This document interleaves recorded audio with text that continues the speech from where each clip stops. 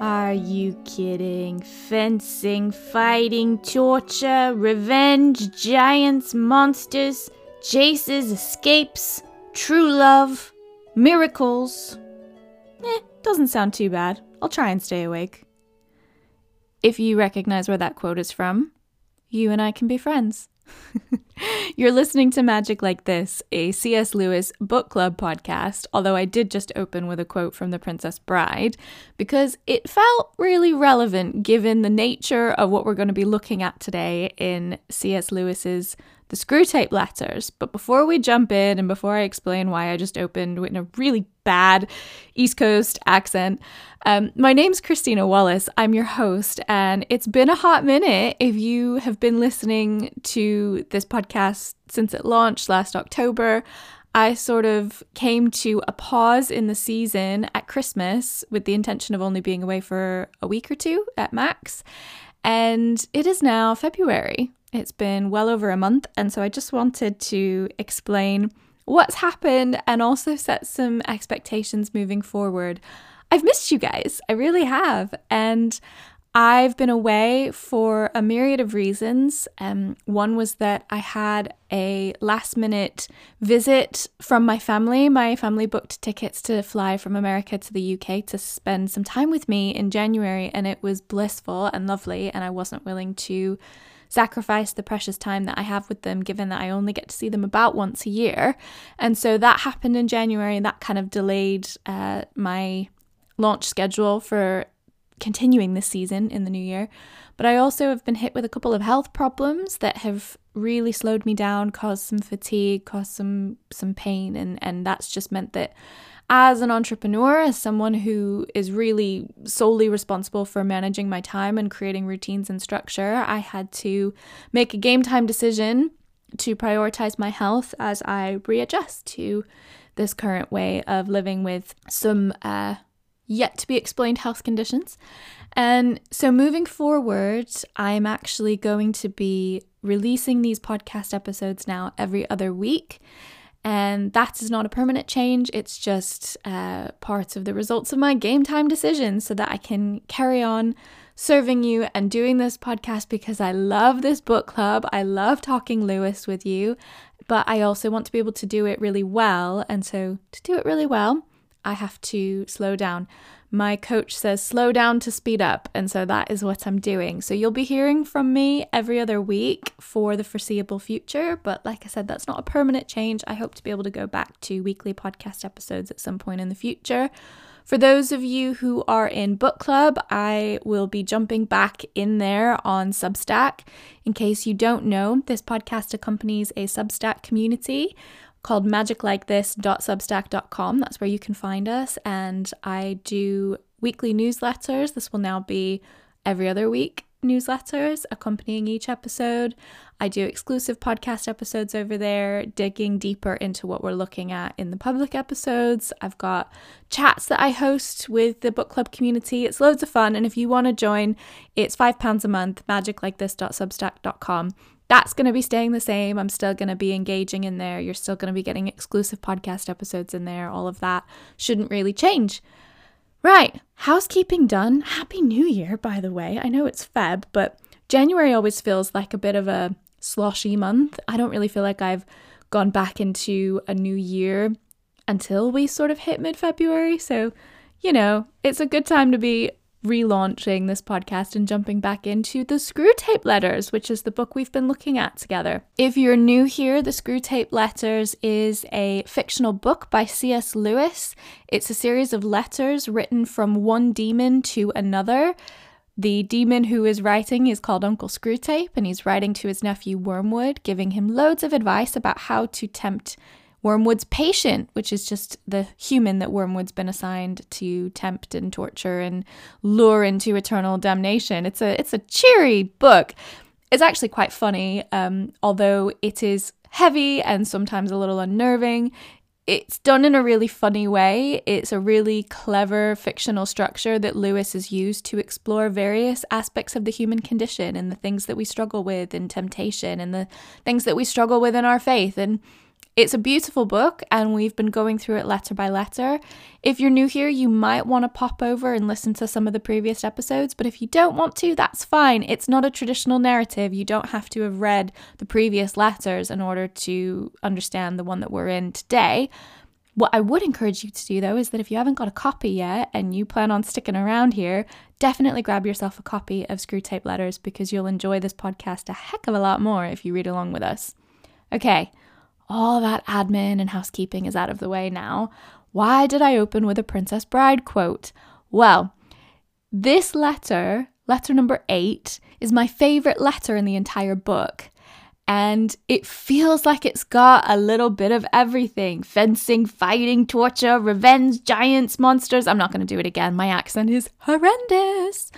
But it's got a little bit of, maybe not everything, but a lot of ideas around suffering and grief and temptation and submission and ebbs and flows of life that I think we all, as Christians, if you're a Christian listening to this, find ourselves kind of curious about, asking questions about at some point in our journey of faith. If you're not a Christian and you're just listening to this because you're curious about Lewis and you're curious about Christianity and you've just kind of got questions, you're so welcome here. Some of the stuff I'm going to be getting into today is really heavy on Christian theology, and so there may be times when I speak a little bit of Christianese. We Christians speak weird. We have phrases and words that normal people don't use, and we don't even realize that it sounds weird until we're talking to someone who isn't a Christian. They're like, what the heck are you saying? And we're like, sorry.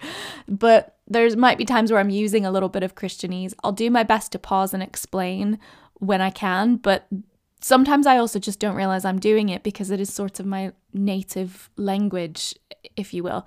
So I want to start off by reading a quote that feels like the pinnacle of this letter.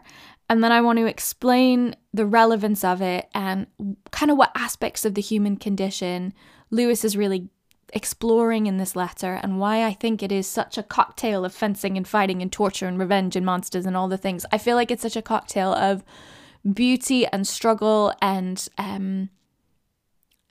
it just really draws me personally as a reader into the beauty of the human condition as it relates to knowing and being known by God. I know that sounds really abstract, but hopefully you'll understand what I mean by the end of this. So I'm going to read this quote to you, and then I'm going to kind of unpack the relevance of this quote in context of the letter and what I think Lewis is trying to say to us in this letter. Okay, so here we go. This is a quote from letter number 8. One must face the fact that all the talk about his love for men, by his, we're talking about God here, his love for men and his service being perfect freedom, is not, as one would gladly believe, mere propaganda, but an appalling truth. He really does want to fill the universe with a lot of loathsome little replicas of himself. Creatures whose life, on its miniature scale, will be qualitatively like his own. Not because he has absorbed them, but because their wills freely conform to his. We want cattle who can finally become food. He wants servants who can finally become sons. We want to suck in. He wants to give out. We are empty and would be filled. He is full and flows over.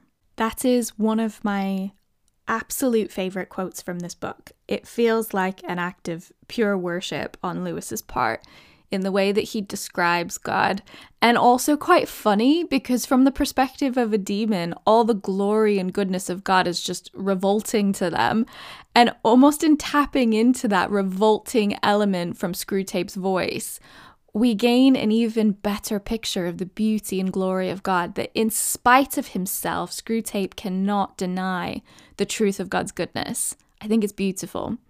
But why did Lewis mention it in this particular letter? What aspect of the human condition, sin, temptation, struggle, is Lewis dealing with here? So the letter starts out with Screwtape basically saying to Wormwood, oh, you think that your patient's faith has finally dipped, that he's finally sort of foregoing his faith. He's no longer a Christian anymore. You think that's the case, do you? And you think that you've got something to do with it, do you? Ha! Wrong! Let me teach you about a little something called the law of undulation. Lewis talks about this in other areas of his writing, but effectively what he's referring to when he says the law of undulation, and what Screwtape is leaning on in his letter to Wormwood, is this very well-known idea that as humans, we have ebbs and flows in life. We have peaks and valleys. We have highs and lows, however you want to just insert your cliche here. But we know what they're talking about, right? We all get it. None of us have had a completely static existence. None of us have had a life of eternal suffering or eternal joy. And in this particular instance, for the patient in the book, he's going through a low in his spiritual journey. And I'm going to lean heavily on my own personal experience as I unpack this particular letter. And I am not in any way trying to speak for you and your journey of faith or your journey as a human through suffering. I'm just going to speak for myself and share what I've learned and how it seems to really relate to what Lewis is getting at here. So this letter is looking at the aspect of the human condition that is in constant flux, and how, because of the nature of who we are as humans, that flux is really in conflict with some deep desires that we hold. Let me explain what I mean by this. In fact, let Screwtape explain to you what we mean by this. Let me grab my copy again. Humans are amphibians, Screwtape says, half spirit and half animal. The enemy's determination to produce such a revolting hybrid was one of the things that determined our Father to withdraw his support from him. As spirits, they belong to the eternal world, but as animals, they inhabit time. This means that while their spirit can be directed to an eternal object, their bodies, passions, and imaginations are in continual change. For to be in time means to change. Their nearest approach to constancy, therefore, is undulation, the repeated return to a level from which they repeatedly fall back, a series of troughs and peaks. So effectively, what we're saying here is that the very nature of time requires change. And ironically, change is the only thing which remains a constant truth, in spite of the fact that we would probably wish it different, because we belong to the eternal world, and yet we inhabit time.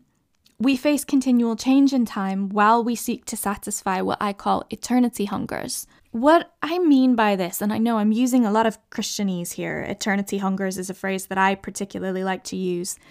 What I mean here is that Screwtape is describing the fabric of humanity, how we're made up. And we're made up of both a fleshy, temporary body, we're amphibians, we're animals in a sense, and an eternal spirit, a spirit that lives on even after this body decays. This is what I meant when I said we're getting into some heavy Christian theology. If you are very new to Christian theology, I'm just going to invite you to go with me on this. And if you've got questions, by all means, feel free to get in touch. You can email me at magiclikethis@substack.com. And I'd be more than happy to sort of point you towards some resources that can help you unpack these really heavy bits of Christian theology. But for all intents and purposes, just roll with me on this, okay? As Christians, we believe that our spirits live on. We believe that our spirits do not die even when the body we're in decays. I know this is wild. Sometimes even as I say it, I'm like, I really do believe this, don't I? This is insane. But yes, I really, really do believe this. And what that means is that if I'm in a spirit that was made for eternity, I hunger for things that are outside the scope of time. I hunger for things that are eternal. I hunger for things that are not subject to the law of undulation. Lewis is leaning very heavily on his own personal experience here in a way when he talks about how we are both eternal beings and animals. Because if you were ever to read his autobiography, Surprised by Joy, he talks about this experience that he has repeatedly throughout his life that he calls joy with a capital J. And effectively what he's describing is these moments where the veil between heaven and earth gets thin. And for a brief moment, his eternal spirit and all the things it longs for is met with the briefest glimpse of satisfaction as it barely touches the hem of God's eternity.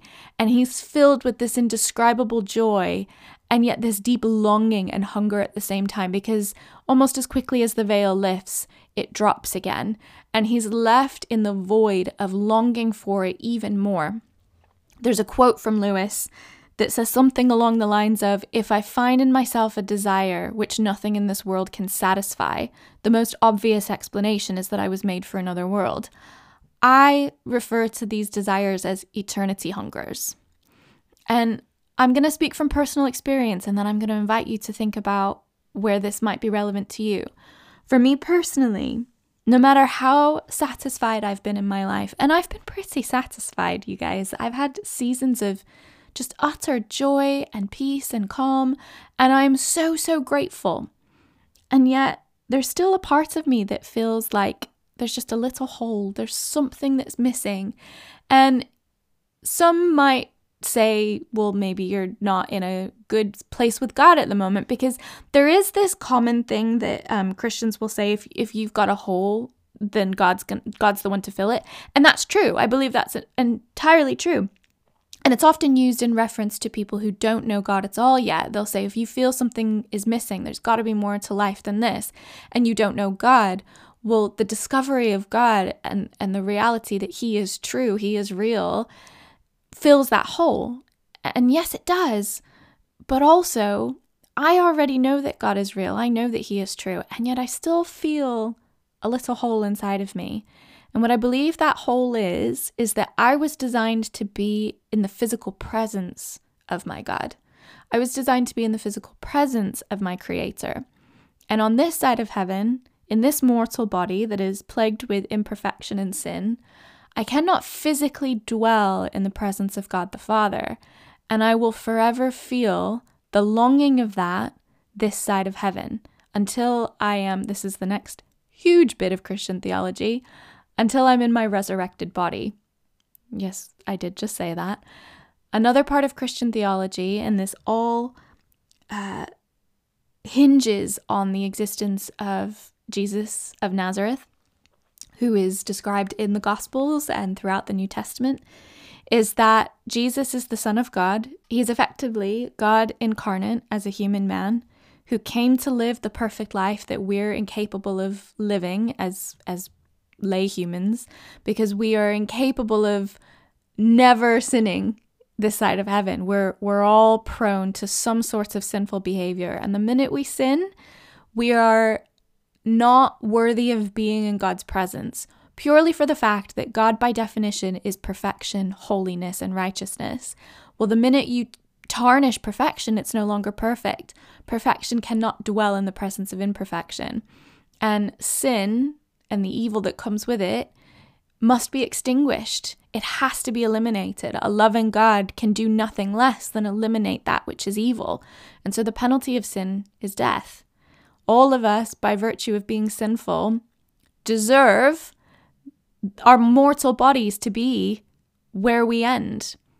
The evil that we're all capable of to some extent, the sin that we're all capable of, deserves to be extinguished at the end of our mortal lives. And yet, God loved us so much that he didn't want that to be the end of us. And because we couldn't live a perfect life ourselves, he sent his Son, who's documented in the Gospels, who performed miracles and preached of the kingdom of heaven and was witnessed by thousands. This is something that I think is forgotten sometimes. The Gospels were not just written with a tiny group of men locked in a room trying to create the biggest scandal of all time by writing of this man. Jesus was witnessed by thousands. The miracles he performed that are written in the Gospels are written as a witness of thousands. Okay? And he performed these miracles as the Son of God. He lived a perfect life and preached how to live well to everyone that he met. And then he took the penalty of death on himself because he was the only one who wasn't worthy of that penalty. He gave himself up as a living sacrifice, taking that on himself and paying the cost that we deserve to pay. And then, after 3 days of laying in a tomb, after being crucified on a cross and taking the penalty of death, 3 days later, the Easter story, right? We all know it. He rose again. And again, this was witnessed by hundreds of people. He walked around on this earth for 40 days after he rose again. He didn't just rise again, show himself to a handful of people, and then ascend into the sky. He spent time on earth for 40 days, walking and talking with his disciples and being seen with the scars in his hands. He took the penalty of death for us, and then he rose again. And it is that truth, I just gave you the whole gospel in a nutshell. It is that truth that Jesus came in a resurrected body, and we are promised equally a resurrected body. We are promised to come back, our eternal spirits, in bodies that won't decay. This is wild! I know it's wild. I'm not trying to make light of it in the sense that I'm mocking it, because I truly believe this. So if I'm mocking it, I'm mocking myself. I really, really, really believe this because I believe in the truth of the Gospels. I believe in the historicity of them. And my spirit has communed with God in a way that confirms to me that he is real, that the God described in the scriptures is the real one. I've had experiences myself that confirm this. Now, the Holy Spirit, which is something I'm going to refer to a lot throughout, is the spirit that Jesus left with us on earth when he did, after 40 days, ascend back up into heaven. He said, I'm going to leave with you my helper, my spirit. And that is a spirit that we still have access to, whose presence I have experienced in my daily life. But I believe that I was made to experience more than just the Holy Spirit. I was made to experience the whole Trinity. I was made to experience the presence of God the Father, Christ the Son, and his Holy Spirit. And for as long as I live on this earth, this side of heaven, in this mortal body, I am still in a sinful body that cannot dwell in the perfect existence of God. And I will always feel a longing that cannot be satisfied until I'm in the presence of my Maker. There is an eternity hunger in me, a hunger for perfection, righteousness, beauty, for no more grief or sorrow or crying. For every aspect of suffering to be eliminated, there is a hollowness and a longing in me that cannot be satisfied, because that perfect world only exists in the physical presence of God the Father, Christ the Son, and his Holy Spirit. But Scripture promises that that day is coming, that day where we will get to fully dwell in the presence of righteousness and perfection, because we too will be in resurrected bodies that have been made perfect and holy. Sin will be no more, and the suffering that comes with it. And so for as long as we live this side of heaven in these mortal bodies as Christians, we long for something eternal. We long for a joy that never ends. We long for a suffering that never returns. And yet, in these mortal bodies, while we're animals, we experience the law of undulation. Do you see where I'm going with this Princess Bride quote now? I've just done a full recap of the Gospels. Fencing, fighting, torture. Okay, let's get to revenge, monsters, chases, and escapes now. All right, so I've laid some groundwork for you guys. Now I'm going to move into how this is relevant for us in the here and now, where we have longings of what only eternity can give us, longings of perfection, ease, joy, no more suffering. And yet we live in these mortal bodies and this mortal world that is subject to suffering and death and decay and sorrow and grief. What do we do with the peaks and the troughs, with the ebbs and the flows, with the highs and the lows? I did not mean to rhyme. Okie doke, let's keep going. What do we do? What do we do when we are particularly in the gutter, in the lows of our life? Okay? This is what this letter is primarily looking at. It's looking at what do we do when we're in the valleys, when we're in the valley of the shadow of death. Well, in my experience, when I've been in those valleys, like I said, I'm not going to project anything onto you. I'm just going to share my own experience. In my experience, when I've been in those valleys, I have really had to make some game time decisions about how I'm going to relate to God. What I'm going to do with my relationship with him? Am I going to press deeper and fight for that relationship, or am I going to throw in the towel? Because let me tell you, in my experience, there's nothing like suffering to make you question the goodness of God. Nothing. When I have been in my darkest seasons of life, I have sat in the absolute sorrow of wondering if my entire worldview is complete shambles. If either there is no God at all, or even worse, there is a God and he doesn't care 1 ounce about me. And actually, he's not a good God. He's not the God of the Bible. I have wondered those things in my valley seasons. I have asked those questions. Screwtape says, now it may surprise you to learn that in God's efforts to get permanent possession of a soul, he relies on the troughs even more than on the peaks. How is that so? And does that make God cruel? I think that it can often be perceived, especially in an evangelical culture, which is the culture I was raised in. It can often be perceived that suffering and sorrow are somehow trials that are given to us by God intentionally to deepen our faith. And if that's true, that's a very cruel God. I do think sometimes suffering happens as the result of our own sin, our own bad choices have bad consequences. But if we describe God consistently as a loving father, I can't picture any loving father who would actively give their child utter grief and suffering as a way of improving his relationship with them.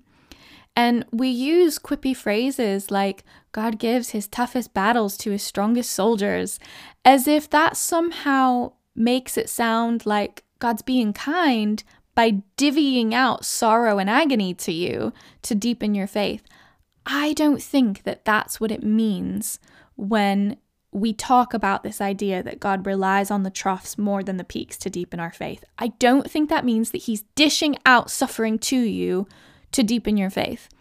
What I think it means, and some may disagree with me on this is my theology, and I can promise you I've spent a lot of time and study and prayer and just open conversation with God on this for many, many years. But what I believe is that suffering happens from a myriad of reasons. It happens, again, like I said, because of our own sin or the sin of other people's. Sometimes, for instance, if you have been an addict for 20 years and your health suffers because you've been an addict, that is the natural consequence of bad choices that you've made.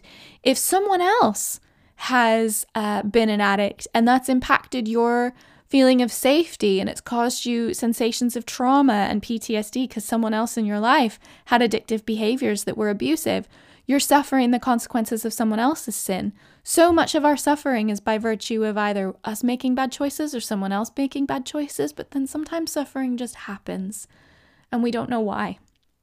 I'm thinking of the mother who loses a baby. I'm thinking of the car accident that just steals a family away. Those things are not because God has divvied out some sorts of suffering to test your faith. Those things are not some form of punishment for your own sin. I don't believe that wholeheartedly in my bones. I cannot believe that that's in keeping with the character of the God I know. What I do know is that suffering happens for a lot of different reasons, and sometimes we can trace it back to a cause and sometimes we can't. But regardless of the cause, when Screwtape says that God relies on the troughs even more than the peaks, what I believe that means is that in our deepest moments of agony, God is there in a way that is so poignantly real and so viscerally life-changing that it solidifies our belief in his goodness more than any peak ever could. However, it requires from us a choice to look for him in the valley, to ask him questions, to press deeper. And in my own seasons of grief, I could have very easily chosen to just turn my back and say, no good God would let me go through this. I'm done. I have done that actually at times in my life. Or I can choose to say, okay, God, nothing around me implies that you're good right now, but you say so. Show me how that's still true. And let me tell you, he has answered that prayer. Even in seasons of silence where I haven't felt his presence, I've still had access to his word. I've still had the ability to pray. I've still had people who know him and love him, who almost represent elements of his love to me, people around me in my church family. I've experienced him not always through a divine thought or an encounter with his presence, but I've experienced him through his word, through other books. Let me tell you, one of the things that pulled me out of one of the darkest seasons of my life was a book by Pete Greig called God on Mute, which is effectively about engaging the silence of unanswered prayer and finding where God still is in those moments where he seems silent. That wasn't even scripture. That was God using someone else and what he revealed to someone else to then reveal himself to me. We touch each other in lots of different ways as Christians. God reveals himself to others through us. And what a privilege, what a gift, right? There's a reason that I wanted to start a book club, because Lewis's work has been so vital in showing me facets of who God is. And so with access to scripture and friends and heroes of the faith and books and the blessing of the ability to read, we can find God even in the valleys if we choose to look. There's a choice here. There's an act of submission. And that is sort of the primary theme of this letter that is my favorite letter in the whole book. The choice to submit when you already feel like you've been kicked on the ground feels like the opposite of dignifying. And if you've listened to any previous episodes before, you'll know that I've got this big thing about dignity and how God dignifies us. And how undignifying does it feel if you are already in the valley on your hands and knees and you're told to submit? And you might be thinking, submit what? I've got nothing left. I've got a shred of my faith. I've got no joy. I've got no hope. What do I have to submit? It can feel incredibly undignifying. And that is where this quote that I opened up with feels relevant. And I'm going to unpack it and show you why submission is not all of the things that we have been led to assume it is because of how that word's been used in our culture. Just a side note here, the word submit has been weaponized against me as a woman in the church. It's been used as a way of completely invalidating my voice and my autonomy. And so whatever associations you might have with the word submit, please know that I hear you. And if that word's been weaponized against you, please know that that's not how I'm intending to use that word. Submission here does not mean losing your autonomy, giving up your dignity. I'm proposing to you that in this upside down world that God's created, it's the exact opposite. And here's why. I'm going to reread that quote that I opened this letter with. One must face the fact that all the talk about his love for men and his service being perfect freedom is not, as one would gladly believe, mere propaganda, but an appalling truth. He really does want to fill the universe with a lot of loathsome little replicas of himself. Creatures whose life on its miniature scale will be qualitatively like his own. Not because he has absorbed them, but because their wills freely conform to his. We want cattle who can finally become food. He wants servants who can finally become sons and daughters. We want to suck in. He wants to give out. We are empty and would be filled. He is full and flows over. I'm going to go down a little bit and read a little more of this passage. Merely to override a human will, as his felt presence in any but the faintest and most mitigated degree would certainly do, would be for him useless. He cannot ravish, he can only woo. For his ignoble idea is to eat the cake and have it. The creatures are to be one with him, but yet themselves. This passage has been a vital pillar of my understanding of who God is. I'm an Enneagram 4. If you know anything about the Enneagram, it's just a really useful sort of personality classification to give us tools through language to understand one another and what motivates us. And an Enneagram 4 is the deeply creative person, the person who's motivated by beauty and individuality. This idea of remaining distinct and individual and unique in God's sight, and yet also submitting and conforming to who He is and His will, it's wild to me. It doesn't make a whole lot of sense. But what Lewis is saying here is that God will never override our will. He wants us to freely choose Him.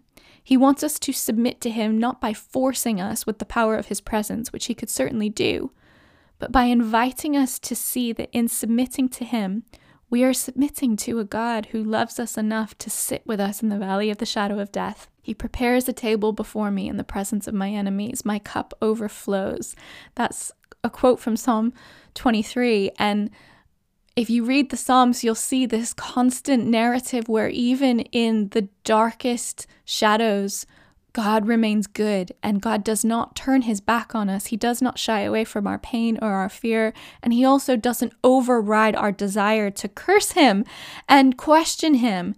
In fact, He invites that freedom of choice to either lead us to Him or, at His own heartbreak, away from Him.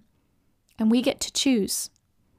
So when I talk about submitting to Him, what that looks like practically for me is sitting in my questions and in my doubt and trusting that He is good enough to sit with me in those questions and in that doubt and asking Him to reveal Himself to me.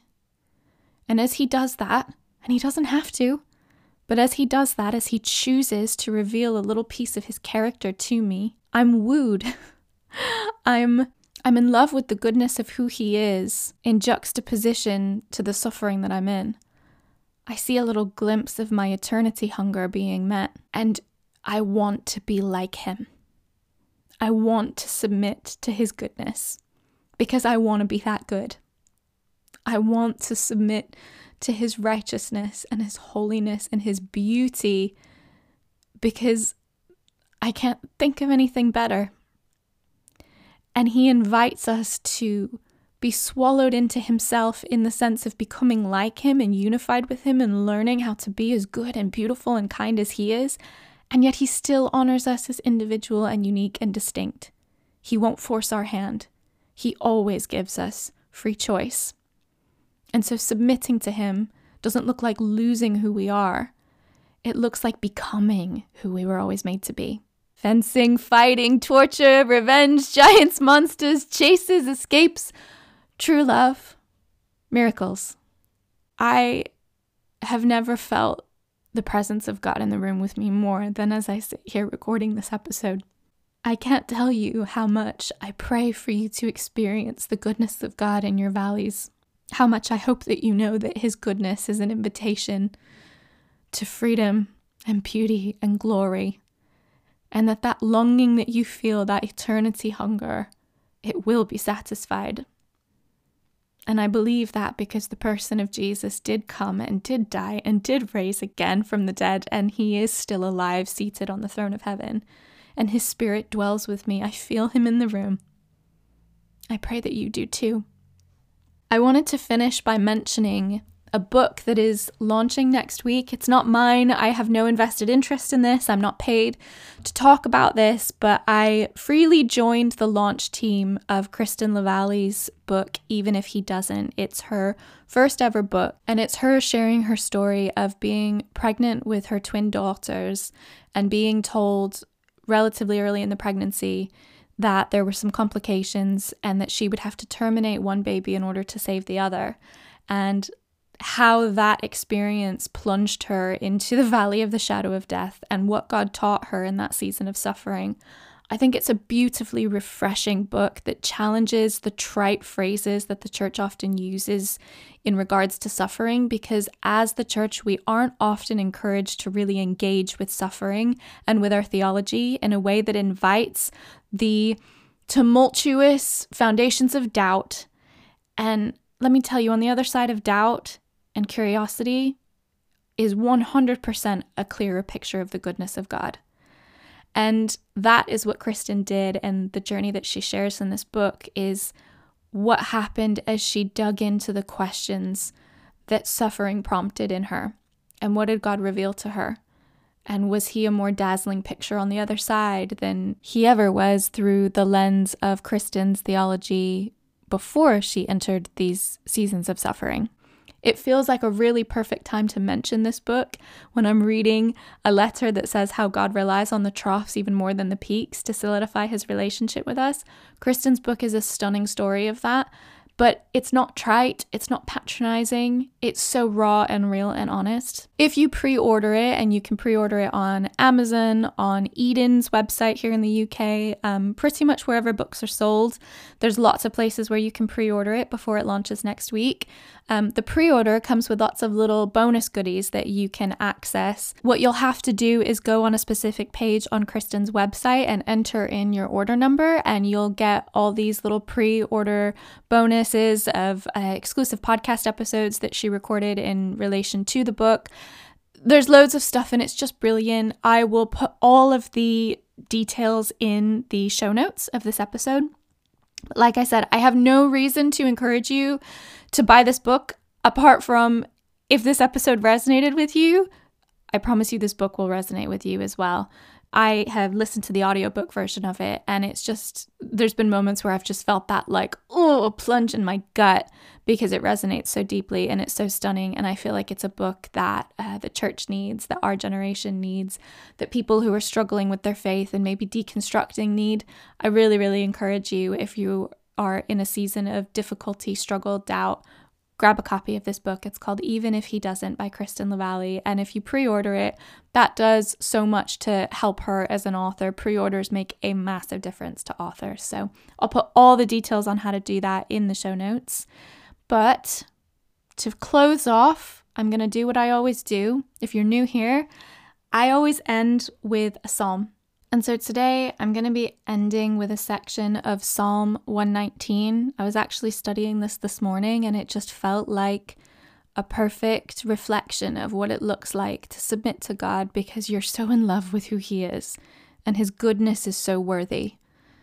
There's no point in submitting to a God of any kind, trusting him with your raw and vulnerable self, believing that freedom can be found in him through the act of submission. There's no point in any of that unless he is truly who he says he is, unless he is good enough, righteous enough, loving enough.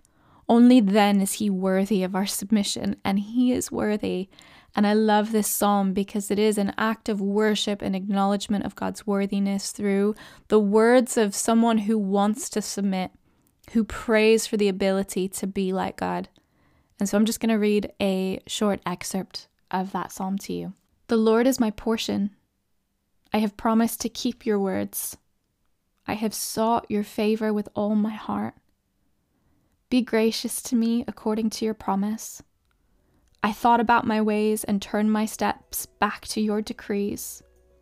I hurried, not hesitating to keep your commands. Though the ropes of the wicked were wrapped around me, I did not forget your instruction. I rise at midnight to thank you for your righteous judgments. I am a friend to all who fear you, to those who keep your precepts. Lord, the earth is filled with your faithful love. Teach me your statutes. All right, friends, it's good to be back. Be blessed. We'll catch up in a few weeks.